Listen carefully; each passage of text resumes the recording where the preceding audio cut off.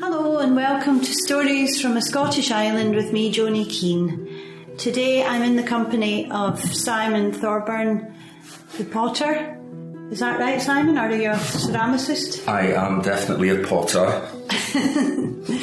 So, what's the difference between a potter and a ceramicist then? Probably the type of work that the person makes. I make vessels, so I'm a potter. Ceramicists or ceramists would probably be making more sculptural things. So right. They don't call themselves potters, but I'm definitely a potter. Right. And when did you start? When did you become a potter?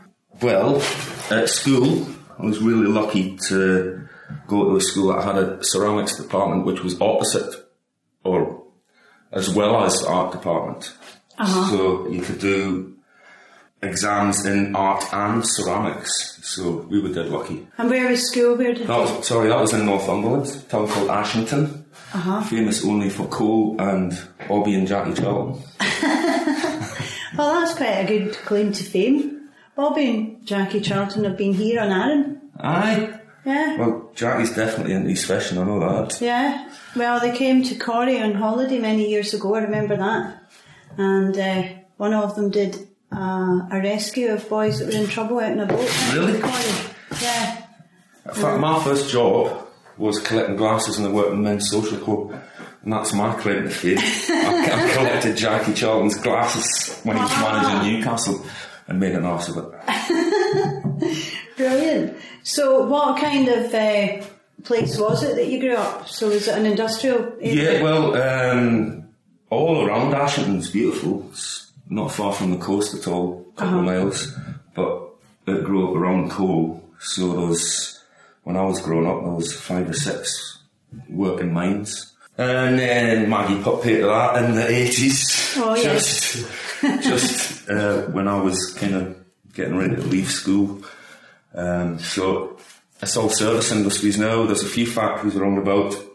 Without getting too romantic about the mines, us, and so was kept out of it when the pits closed. But it's coming back now. Is it? So, Northumberland, I know I'm ashamed to say I've never been, but it looks absolutely beautiful. Parts of it look absolutely gorgeous. So. Especially up along that east coast between Newcastle and Edinburgh, really, it's stunning. You've got Arran and Ambles, tea houses, Bamborough, kind of holiday towns, but if you go just a wee bit inland, it's gorgeous as well. You know, there's lots of kind of relatively unspoiled unspoiled areas. Where would you recommend if I was going to go and visit? Well, I love kind of around, right on the border, there's a place called Yetton, which is the end of Pennine Way. And I kind of spent half my childhood there because my grandparents had a cottage. So every weekend and all school holidays we went there. It's just beautiful. Lovely. Yeah. What made you come to Arran then? Work. And by this time, were you a potter? When you came here, you were already working as a potter? So you learned at school. Let's go back to... Okay, so I stayed on into sixth form and took A-level art, ceramics and geography. After about 3 months, I dropped the geography and just did art and ceramics because that's what I was into. Yeah. And the local potter came to the school looking for a 16-year-old school leaver. I was just sitting in a class, working away on my own in a free period, which I had lots of because I was only doing art and ceramics. I did the same thing at school. In those days you could get away with that. Yeah. It was good, wasn't it? So I didn't waste my free periods all the time. So I would go and work in the pottery room, even when there was other classes going on, and somebody would come to the school to look for a 16-year-old school leaver to be an apprentice potter. And I overheard the teacher explain this to his class, nicked off home, got a phone number, and basically left school about 3 weeks later. I got the job. Brilliant. And what was that when you were 16? I think it was my 17th birthday when I actually got the job. Right. The day I got the job. And that's all you've done ever since? Yeah, well, I've done other things to get me through the winter. It's hard making a living on Arran in the winter time, especially when you're self-employed. So I've done other things. I've done bar work. I've done upland footpaths, tree planting in the winter time, which is an absolute joy. Not. Yeah, I can imagine out in all the weather. But no, I've made pottery since I was at school. Yeah. Just to explain to anyone that's listening in, Simon is a very busy man and he's carrying on working as he's chatting to me, which I appreciate. So, it's not my first rodeo. And this is a beautiful workshop that we're in at the moment. It is. It's as good as you can get, really. I've worked in some cold, horrible Celts in my time, but this is just fantastic. This is a 5-star workshop, isn't it? Doesn't get any better than this. 5-star rent is all right enough. But yeah, you get what you pay for, and you've got a beautiful retail shop as well next door. Yeah. Which is all beautifully set up. And there'll be more, people will be able to see that on the website. But so going back to your first job, so what did that involve? I started working with Hilary McMaster in a wee town called Bedlington, just a couple of miles from where I lived, on a YTS, youth training schemes. Oh yeah, I remember £26 a week. I got travel expenses, which I used to buy a push bike at the catalogue, so I kept the travel expenses and cycled to work. Good for you. Yeah, so that was in at the deep end, straight onto the wheel. And yeah, I was maybe doing 10, 20 hours a week on the wheel, learning to throw and doing all the other stuff, mixing glazes and the shitey jobs like clay reclaim and all the rest of it, all kind of apprentice type stuff. But about 3 months after I started working there, my boss said that they were relocating to Arran. But I don't know whether it was just because I was a bit young and daft. I didn't appreciate that she was meaning you can come as well. So I started making plans to go back to school to finish because I'd only done 1 year of or less than a year of my A-level course. And then literally weeks before the pottery located here, she said, have you decided if you're coming or not? And I was just like, what? Went home, packed my bags pretty much, because I knew what Arran was like. Did you? Yeah, my grandparents brought me as a kid 3 or 4 times. So I knew that was good. I knew Arran already. It was complete serendipity. Yes. Luck. Absolutely. Almost like you were meant to come here. So that was 1985. January 85, and we moved to the Craw, north end of the island.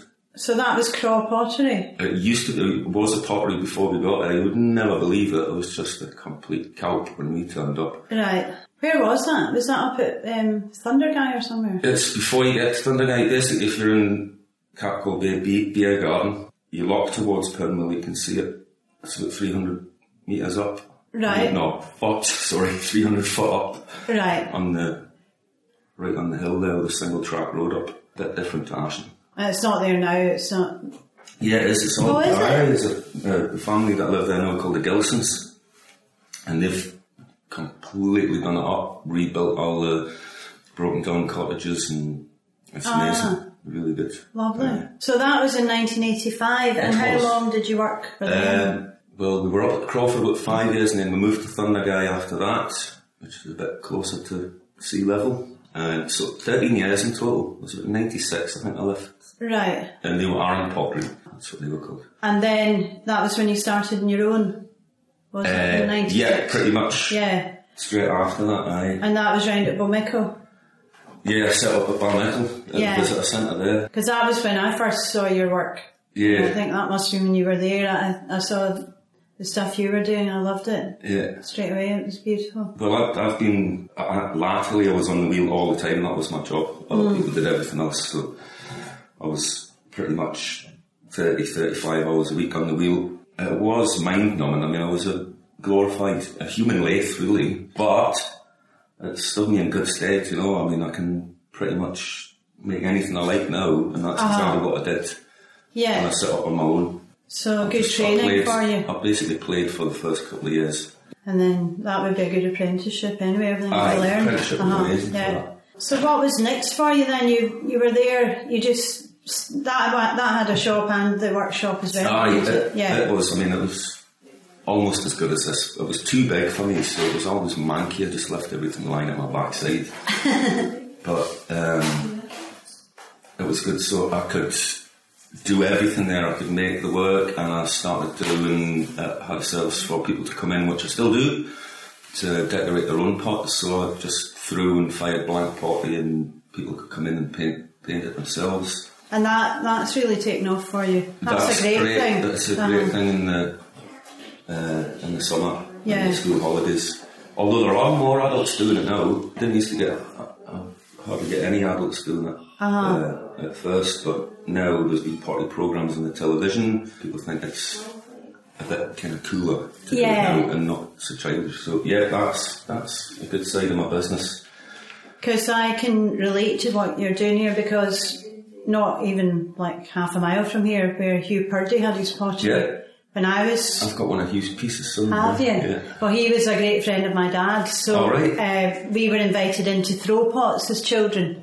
Well, I've heard loads of people saying that. Yeah, that had a great time with him. He was great, but not so good with adults.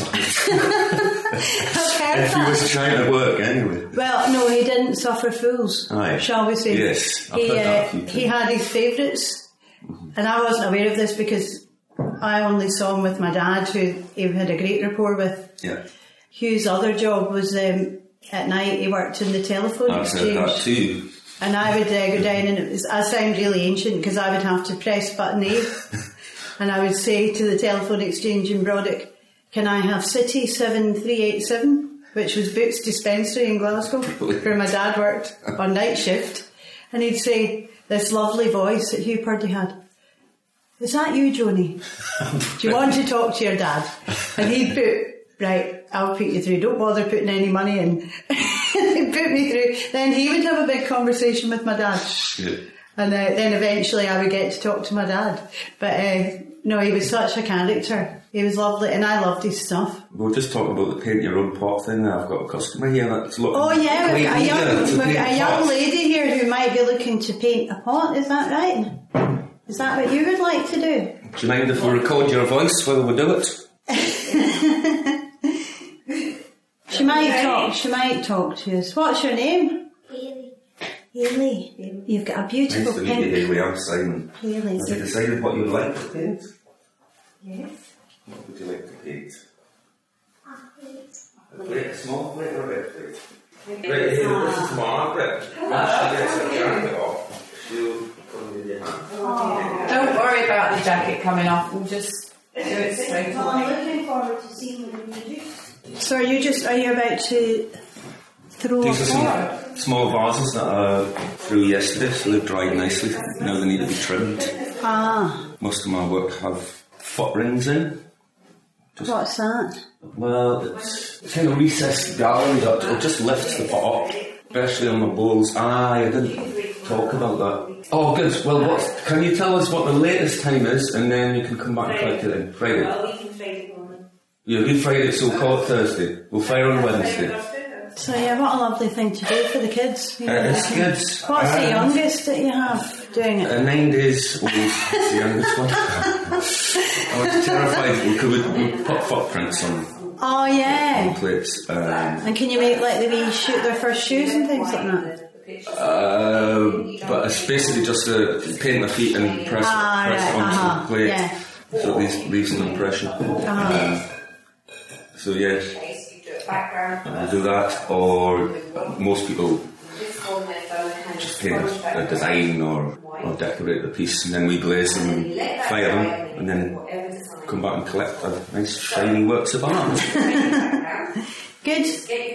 So you were at the one in Bomiko for how long? How long were you there? Was that 96? Did you say you went? Quite a while. That's why I'm a potter, I'm not a mathematician. Yeah, and then you went to, where was after that? Alright, so after Balnichal, I built a workshop at home, and then I rented a place up at the old Byron Macri, which is a wee visitor centre, and it was amazing up there. Pots did really well, but the paint your own stuff didn't, because it's kind of right on the west side of the island, so people have to come back and collect, so that put quite a lot of people off, so that kind of tailed off that side of the business, and that's why I started looking for somewhere more central. Capitalise on your business, you need to be in Broderick, I would say, these days. Yeah, so well, it's certainly an that's advantage. It's the busiest place on the island, and it's accessible for everybody. Everybody passes here at least twice per year. So if you just explain where we are at the moment. We are at a place called Home Farm in Broderick. My direct neighbours are Arran Aromatics, which is probably the biggest company on the island. So they have a visitor attraction next door. So that brings a lot of people that here. Is one of the main reasons why I came here, because it's the busiest centre on the island. And there's good parking here. There's no problem. One good sized car park directly in front of the pottery and an overspill as well. So it's never quiet, even on miserable days like today. And we've got a cheese shop here. A cheese shop that sells really good cheese. I recommend the Arran Blue, it's amazing. Oh, the Arran Blue is gorgeous. It's good, isn't it? Yeah. In the covered area where I work, we've got a lovely coffee shop, Jenny's Coffee Shop. And if she was here, she would tell you it's the best on the island, and I wouldn't argue with her. She's got lovely homemade cakes. Oh, the cakes are amazing. Yeah. So I got all the broken ones. In fact, I took a carrier bag of scones home with me last night. I'm never getting through them. And the hairdresser's here as well, if you need a quick trim after you've painted a pot. So it's a good wee thriving it's community. Fantastic, and it's got a real good atmosphere. You all got on well. We do. Yeah. But Arran in general has got that kind of... It's got a great community, hasn't it? Yeah, definitely. Individual villages do a lot to kind of promote themselves, and there's all these things going on. You should never be bored here, that's for sure.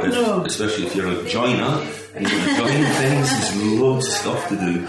Oh, I see what you mean, a joiner-inner. A joiner-inner, not a chippy. Not a chippy, because there's 60 of them. There's plenty of joiners. Don't come if you want to be a joiner. We need some plumbers. Is there any plumbers listening in that could come? Because they're very thin in the ground.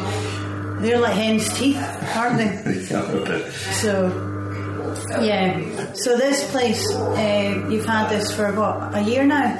I just started just before Easter, not even a year yet. Not even a year. So it's been full on, just trying to keep up. I've had help. I've got Margaret here today. She's working next door, so that I can spend more time on the wheel producing. Yeah. And Margaret basically does everything else. So do you try and do like all your? Do you try and do everything like 9 to 5? Do you get all your work done while the place is open? And Yeah. I mean, when I first started here, I was working 7 days a week and all the hours, but I've done my fair share of that 7 days a week stuff, and that's another one of the reasons why I came here. It was I knew I'd be able to afford to have more time off. I didn't climb Goat Fell until about 3 years ago. Because you just been so busy. Because you're working away in the summer, and then in the winter time, if you get a nice day, I can think of better things to do than go up Goat Fell. It's pretty cold. So hopefully I get to spend a wee bit more time not working, but I'm not moaning at all. I love my job. You really do love it. You still love it. Passionately, yeah. Well, your work is absolutely beautiful, and people will be able to see that. Thank you. I do my best. No, I really am a huge fan. I have been for years. Yeah, your other talent, of course, is your music. You getting a chance to do much of that? Not a huge amount, no, but I have the last couple of weekends. So I played in a band called the News Band, the North End Rinkies and Simon. Oh, so that just shows how old the rest of the band were, that I wasn't included as a Wrinkly. So they had a bit of a reunion last weekend, and I got up and sang a couple of songs. Oh, was that in the Armadale? That was in the Armadale, yeah, I heard it. I missed it, but my daughter was here. Yeah, it was a great night. I love the Wrinklies. They're great, aren't they? They're absolutely crazy. But was it? So you are a youngster in that band, because what's the average age of the band? Are they about 70 now? Well, the ones that are still alive, poor old Ricky, the bass player, my best man, actually, he died last year. So that was sad, so sad. Yeah. But he was and Graham Rossing doesn't play with the News Band anymore, but he would put the average up by another few years. But I'd be 70 anyway. Yeah.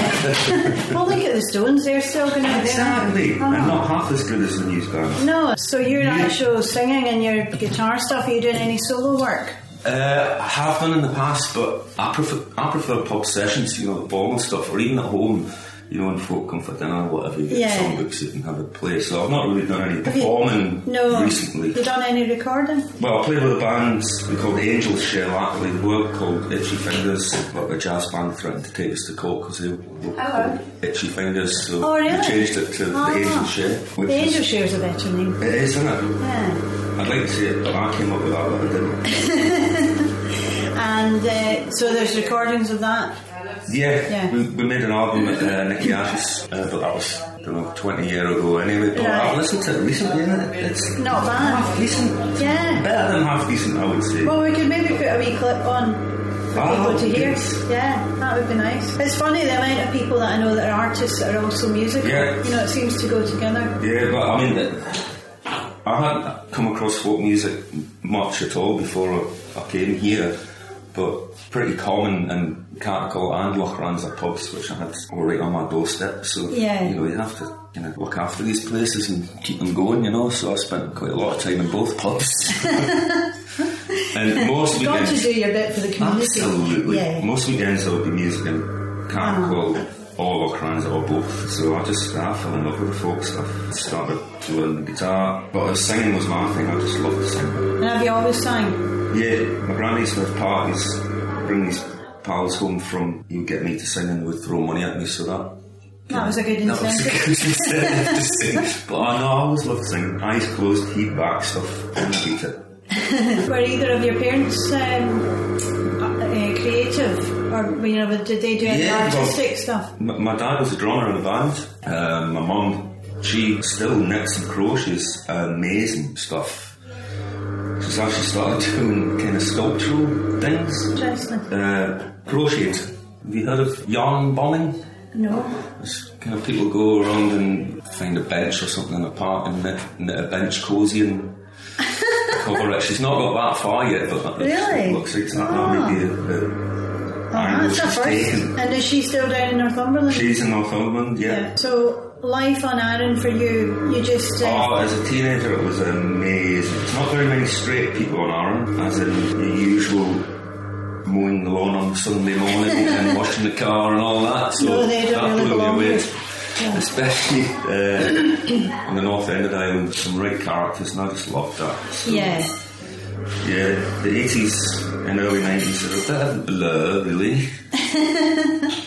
But you had a lot of fun. I had a great time, man. And the whole kind of community here is good, isn't it? There's a great sense of community. Absolutely. All the stuff on in the hall in Loughran's are kind of young folk getting involved as well. You know, sometimes kind of committees, because they do take up a lot of time and kind of get taken over by kind of older folk who've got a lot of time on their hands, but it didn't seem to be like that in Loughran's. It's just inclusive, you know. Yeah. So what's your kind of footfall here? Many people are you getting on an average day, do you know? I couldn't tell you. You'd be better off asking Gordon Kinnibrot, even though for sure. Yeah. Well, I will be talking to Gordon soon, so he'll probably know all these things. The shop's getting quite busy now, isn't it? You're listening to Stories from a Scottish Island with Joni Keane. If you're listening on iTunes, it would be lovely if you would consider subscribing. Regardless of where you're listening to this podcast from, come over to www.storiesfromascottishisland, where there is a lot more material that is relevant to this and my other podcasts. I was just going to ask you, Simon, about when you first started on your own and you kind of developed your own style. Was that when you went to Beaumickle Centre? Yeah, so when I moved to Balmickle and set up on my own, I had to develop my own style and have a range that was personal to me. The majority of my work is kind of decorative stoneware, but I like to keep it simple. I'm really interested in Japanese and Korean potteries. Most of my glazes, all of my glazes really, are fairly traditional, high-fired, which means you get really nice, deep, earthy colours. and they're really durable as well. I fire to between 1270 and 1280 centigrades, so it's good, durable, oven to table.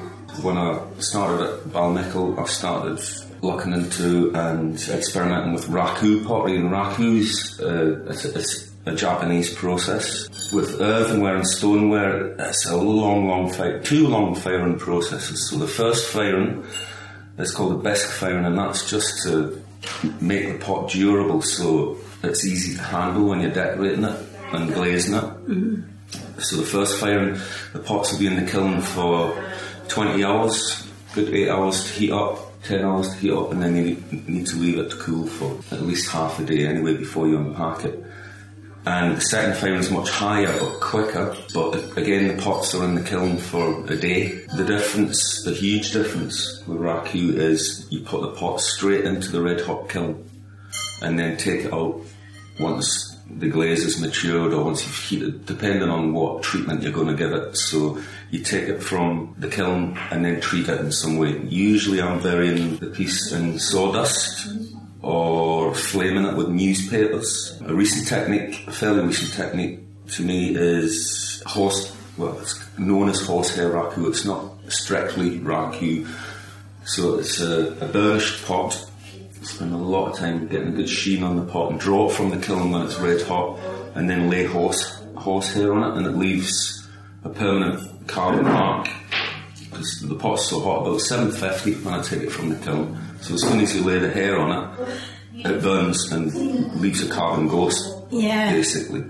I've used all sorts of things, coffee grounds, pistachio nuts, leaves, anything kind of organic. Better if it's kind of desiccated or dry, that you get better impressions. But if you take the pot from the kiln and sit it in a bunch of clover, it'll leave perfect impressions of the clover as well. So they are absolutely they're my gorgeous. Yeah, so is it very expensive, the electricity bill and all that kind of thing? My electricity bill is eye-wateringly expensive. Yeah. But I use gas to fire the raku work. It's a small kiln, so I can get dozens of firing out of a big 47 kilo propane bottle. And where is that? Where do you fire them?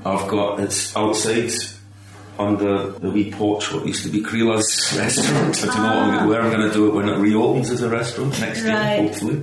Yeah, you have to do it outside because you're taking the lid off the kiln when it's if I'm doing glazed raku, it's between 950 and 1,000, so it's not safe to do it inside because of that, and you get lots of pungent smells when you're putting feathers or horsehair onto red hot pots. I have done it inside, but it takes weeks for the smell to go. If it's too windy, you can't deal with feathers and horsehair. So I've done it inside in my home workshop a few times, but not very pleasant on the nose. And is it dangerous to? Do you have to? Well, I presume you have to be. Not if you're well prepped, and as long as you've got everything, you know where everything is. And when it comes to opening the kiln and taking the pots out, you know where everything is. If you're hunting about for things and getting flustered, I did set my trouser leg on fire one time, but it's not really that dangerous. No. As long as you keep your head away from over the kiln. It's a top-loading kiln, so the lid comes off